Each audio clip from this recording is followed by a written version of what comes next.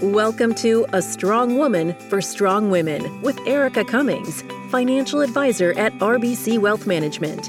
In this podcast, we help busy, high-achieving women overcome the financial stresses that can impact your health, wealth, and happiness. Join Erica as she explores ways you can create a healthy balance of financial wellness and replace limiting beliefs and bad habits to harmonize your journey toward total emotional and financial wellness. Let's get started. How do you relate to money? How does it make you feel? These are just some of the questions Erica Cummings tackles in this part one of a two-part series about money mindset. I'm Patrice Sikora. Erica, tell me about this concept. What is a money mindset? Hi, Patrice. How are you? Let's start there. Doing well. Enjoying this nice winter. We're having some snow today, It's so cold. it's nice It's winter. cold. It is No. cold. It's very cold. The kids are home today on a snow day. It is winter. Yes. When we talk about money mindset, it really is a description of your relationship with money. And it is different than what we normally think of. Too much advice focuses on how to get more or give less of money. It misses the whole point when we don't think about what our relationship is. A lot of our industry treats money as the end goal itself, when actually it's just one more piece of your whole life. So like any other element of your life, how money makes you feel, how you interact with it, and how you see it fitting into your life are as important as how much you have of it. So that's what we tend to call this relationship, kind of your money mindset. So it's how you feel, the emotions, the experiences you've had surrounding money. And it is really central to how money works in your life. Is this something new? I really have to admit I haven't heard of it. It's not new. It's just definitely something that it's always existed. So we've all had these patterns, this history in our life that creates how we envision wealth, how we feel about money, how we approach money management. But in terms of identifying it and really focusing on how to either kind of embrace the ones that the money mindsets that are helpful, and then also try to change the ones that are limiting you, that concept is relatively new. Really, in the beginning, money mindset was more about how do we attract? So that notion of the power of positive thinking or the law of attraction. Now the concept is a lot broader. And I've found that money mindset is really an important factor in what role money plays in your entire life. It impacts and affects your job choices, the personal relationships that you have. So how you and your spouse may think about money and approach money, how you're treated by the people around you, your comfort, your happiness, your ability to feel generous or your ability to be more conservative. And a healthy money mindset is a baseline for what we would consider to be a healthy, rich life. And rich doesn't necessarily mean lots and lots of money. Rich means that you're present and you feel secure in the financial decisions that you're making. So in the past, we might have thought of money mindset in kind of flat terms. If you think rich, you'll get rich. If you put out those positive vibes, you'll have more money. Where rich really just means having lots of it. I really think of it more holistically, not as one more tactic to grow your net worth, your balance sheet, but as a sum of your relationship with work and money.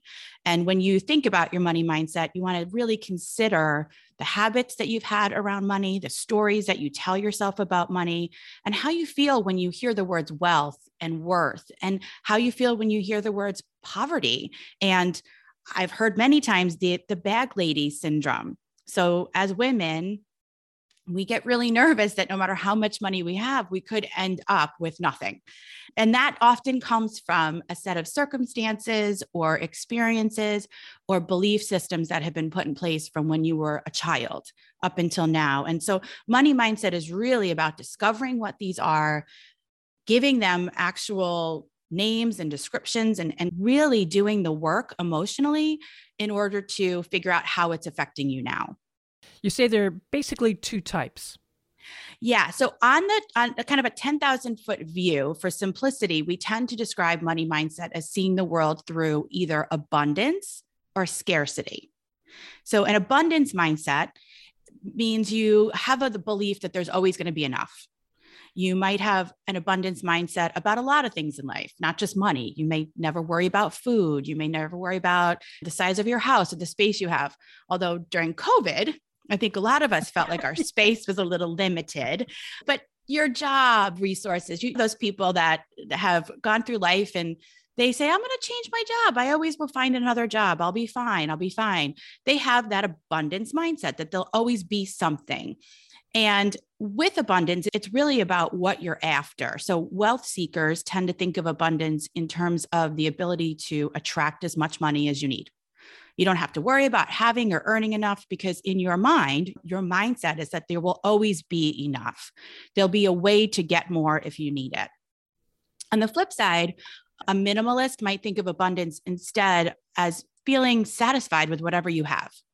They're not worried, they're not stressed, but they're not concerned about having a ton more. It's more about loving where you are now. Remember the song Love? Yeah, if you're comfortable, it's fine.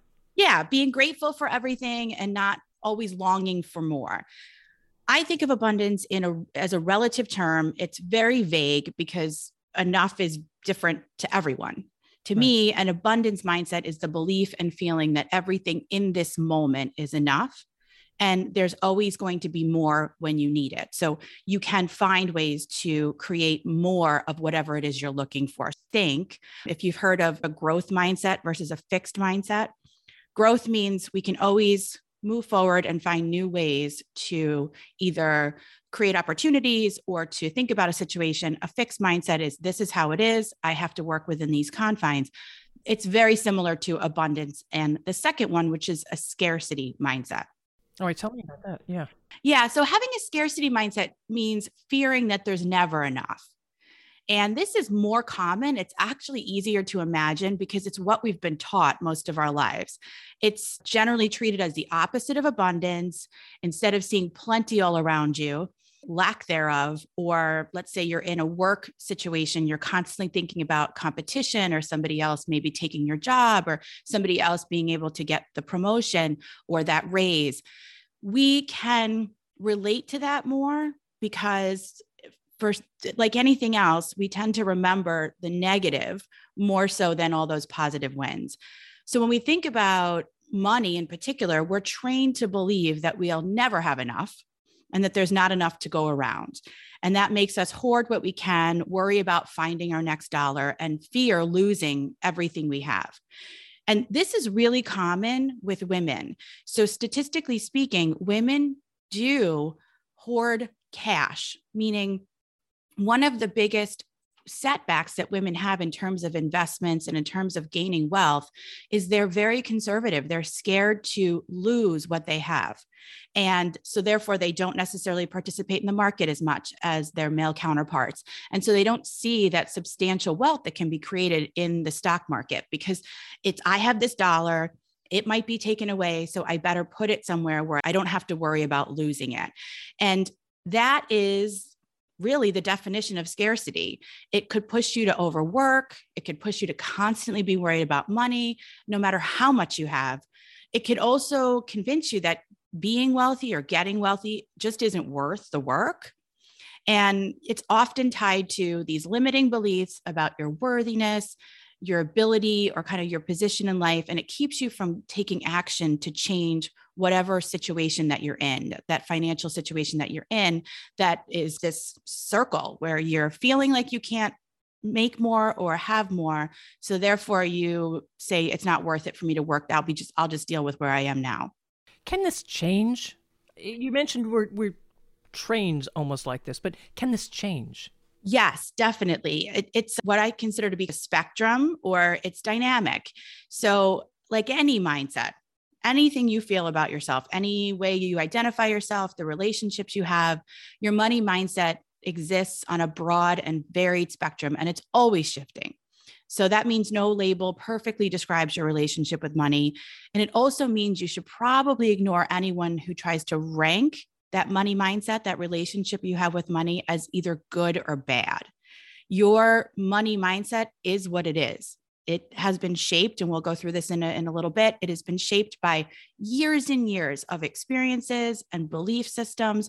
So saying that it's good or bad, or saying that you should have something different, just blanket, it's more about recognizing where you are now and not shaming yourself or contorting yourself into something that someone else tells you is right.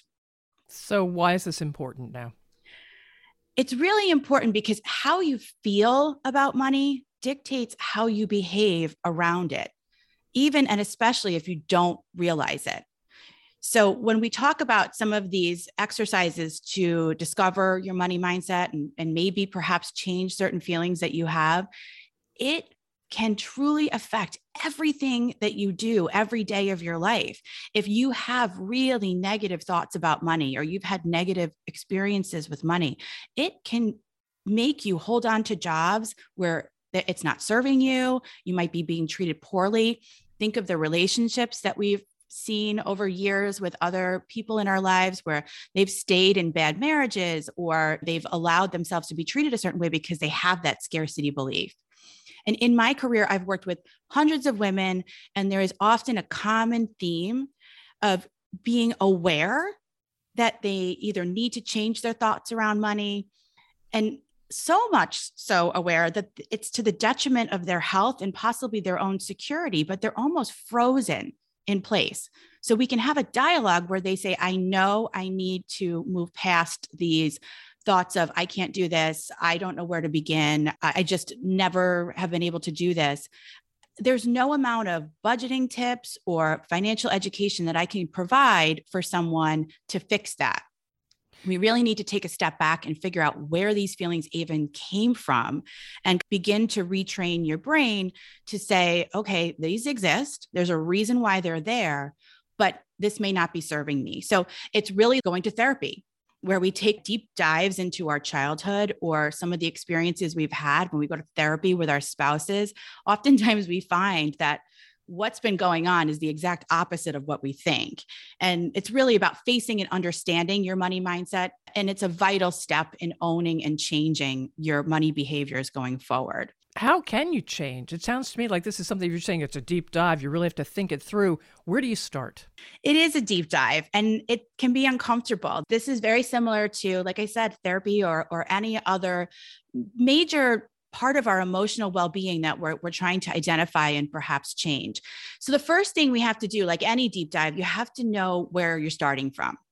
So for those women listening right now, obviously, you might want to set some time aside for this, maybe not at this very moment, but I would suggest grabbing a journal or a notebook or even a trusted friend or a family member that you can have a dialogue with and think through some of the questions that we're about to go over to identify the messages that you've heard, experience you've had, and relationships that you've developed around work and money. And as I said, this part of the process might be uncomfortable. It's digging into places and parts of yourself that you may not have explored before. And it's almost certain to conjure up some difficult memories, possibly some difficult feelings, but it also may reveal some really great ones. So we want to take care to recognize when you're getting into a point where it's uncomfortable and almost to the point where you really don't want to do it, and then take a break. But these questions that I'm going to go over really get to the root of how we feel about money, how we feel about our worth, how we feel about our ability to add value to the world around us and where they came from. All right, start the questions. Okay, so the first thing is the messages that we've gotten about money. So if you think about your whole life, I'm 47. So certainly throughout my life, I've gotten tons and tons of messages about money. So think about when you were a child, how did the adults around you talk about money when you were growing up? So obviously you have experiences when you were a child where you could say, I remember when my parents lost their job, or in my case, my parents got divorced. When my parents got divorced, money in our household took a major shift. So we ended up going from having a very comfortable life to almost starting over. And I have vivid memories of the differences between the two. And then what kind of lessons about money did your parents or adults teach you? Did you actually have discussions about it? I think we're far more proactive about that now.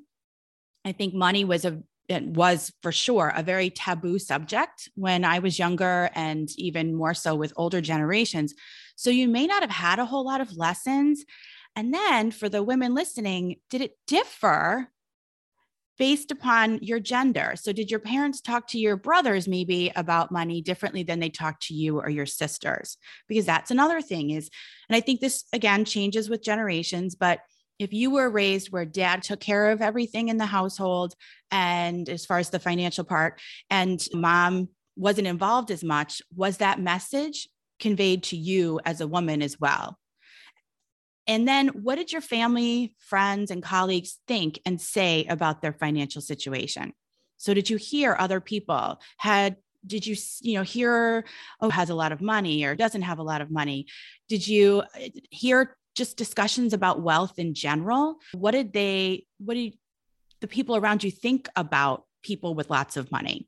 Was it considered greedy? Was it considered flashy? Was it considered something to aspire to and to achieve? If you think about just all of those messages alone, that can create a significant amount of kind of mindset going forward in terms of how you look at it. So if you were a little girl who wasn't really taught about money at all, and no one talked about it around you, and it was looked at as something we don't talk about ever, and therefore we don't discuss how to get more of it or work harder for it, then that right there can create a foundation for you perhaps to have limiting feelings. The next thing is the experiences that you have with money. So how do your identities affect your career, your jobs, your relationship with money? I know for me, I started out in the financial industry 20 years ago. It was very different than it is now. I was one of the rare women in a financial advisor role. Unfortunately, not much has changed over the last 20 years, but we're certainly trying to have a far better female representation as advisors. But it was definitely difficult for me to not have mentors or to not have the quote, you can't be what you can't see, to look around and not see people that looked like me or were in the same situation as me, raising children and being a wife and trying to manage work-life balance. So that definitely can help to shape how I felt about money because of what I was experiencing. And then this is a big one. Did you have any serious or traumatizing experiences as a child, not just financial, that might have a lasting impact on your finances? This is big. If you grew up in a household where somebody lost their job or became disabled, or you had a massive traumatizing, any type of traumatizing experience that may affect how you look at having enough. In my case, like I said, my parents got divorced. That was a pretty serious event in our life that I can look back and say something fundamentally shifted. And I definitely have certain money mindsets that were created from that event. And I'll get into that in a little bit. The other thing is, how did your family approach money? And how did it affect you and how you approach money as you became an adult? Did you follow these same habits or did you swing to the opposite direction? If you grew up where your family was extremely budget conscious and where they thought money being spent was very conservative and they didn't think that we should have lavish things, some people follow those same habits. And then some people go the opposite. So they say, we never had a lavish vacation. I'm going to have lots of lavish vacations. Or we weren't allowed to buy new things. I'm going to buy lots of new things. So like anything else in life, how your childhood went can sometimes either have it be mimicked or it can be you're running for the hills in the other direction. And then think about your own experiences now. When you spend, what are your main triggers? So when you're shopping online and you press send now, is it because you're stressed? Is it because you saw somebody else doing or experiencing something or buying something? Do you have an unstoppable urge to, buy something at 2 a.m.? I think a lot of us did during COVID. It was retail therapy. Really take some time to write down these common scenarios. So I think there's times where we end up with these boxes that show up and we're looking at them saying, oh, yeah, did I really need that? Did I really need to sign up for that subscription box? Did I really need to make that purchase? And when you do it, how do you feel about it? Do you take the time to say, okay, that was a mistake and beat yourself up? Or do you say that was a mistake? I'm not going to do it again. This is obviously something that I need to address. So write down those scenarios when you did spend where maybe you didn't put a whole lot of thought into it and see what those triggers are. We all have buffers. So when we're stressed out, if we're bored, even some of us eat, some of us have a glass of wine, some of us press buy now. So if that's the case, how do you deal with it? And then in line with that, when you make a bad money decision, buying something expensive with a credit card, overspending in your budget categories, or using your emergency savings for non-emergency purchases, what does your self-talk sound like after? Do you really beat yourself up, or do you forgive yourself easily and try to figure out how to move forward? And then lastly, if you've tried and failed to stick to a money plan in the past, so you've sat down and you've put together a budget and you've made some plans on how to have a more healthy relationship with your finances, what were the factors, either logical or otherwise, that made you throw in the towel? So we've all had weight loss journeys. I don't know of a single person who lost weight one time and then never had a setback ever. So when you have that bad day where you eat a ton of food, how do you handle it? What made you throw in the towel if you ended up going backwards again? So when it comes to making a plan to move forward and be more responsible with your finances and you found yourself failing, what made you just say, I'm done? I'm going to go back to where you were. So those are all about your experiences from a child all the way up to adulthood that can certainly set your money mindset. All right, Erica, how about a relationship with work and money?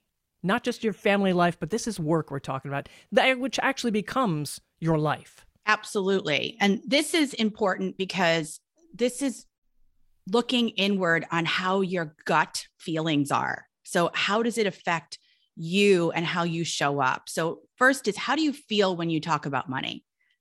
If somebody brings up, whether it's about your finances or they're talking about their own, what is that instant feeling that comes over you? So sometimes if you're in a difficult situation or you don't have a handle on your finances and you're stressed about it, you might immediately get that kind of dark cloud feeling over you and immediate anxiety, immediate stress. We need to recognize that's how you feel as soon as the topic of money is brought up. And then how does thinking about money affect your mood? So some people, when they talk about money, they feel like they've been doing a great job. It energizes them. It makes them want to work harder, makes them want to make sure that they're on top of things.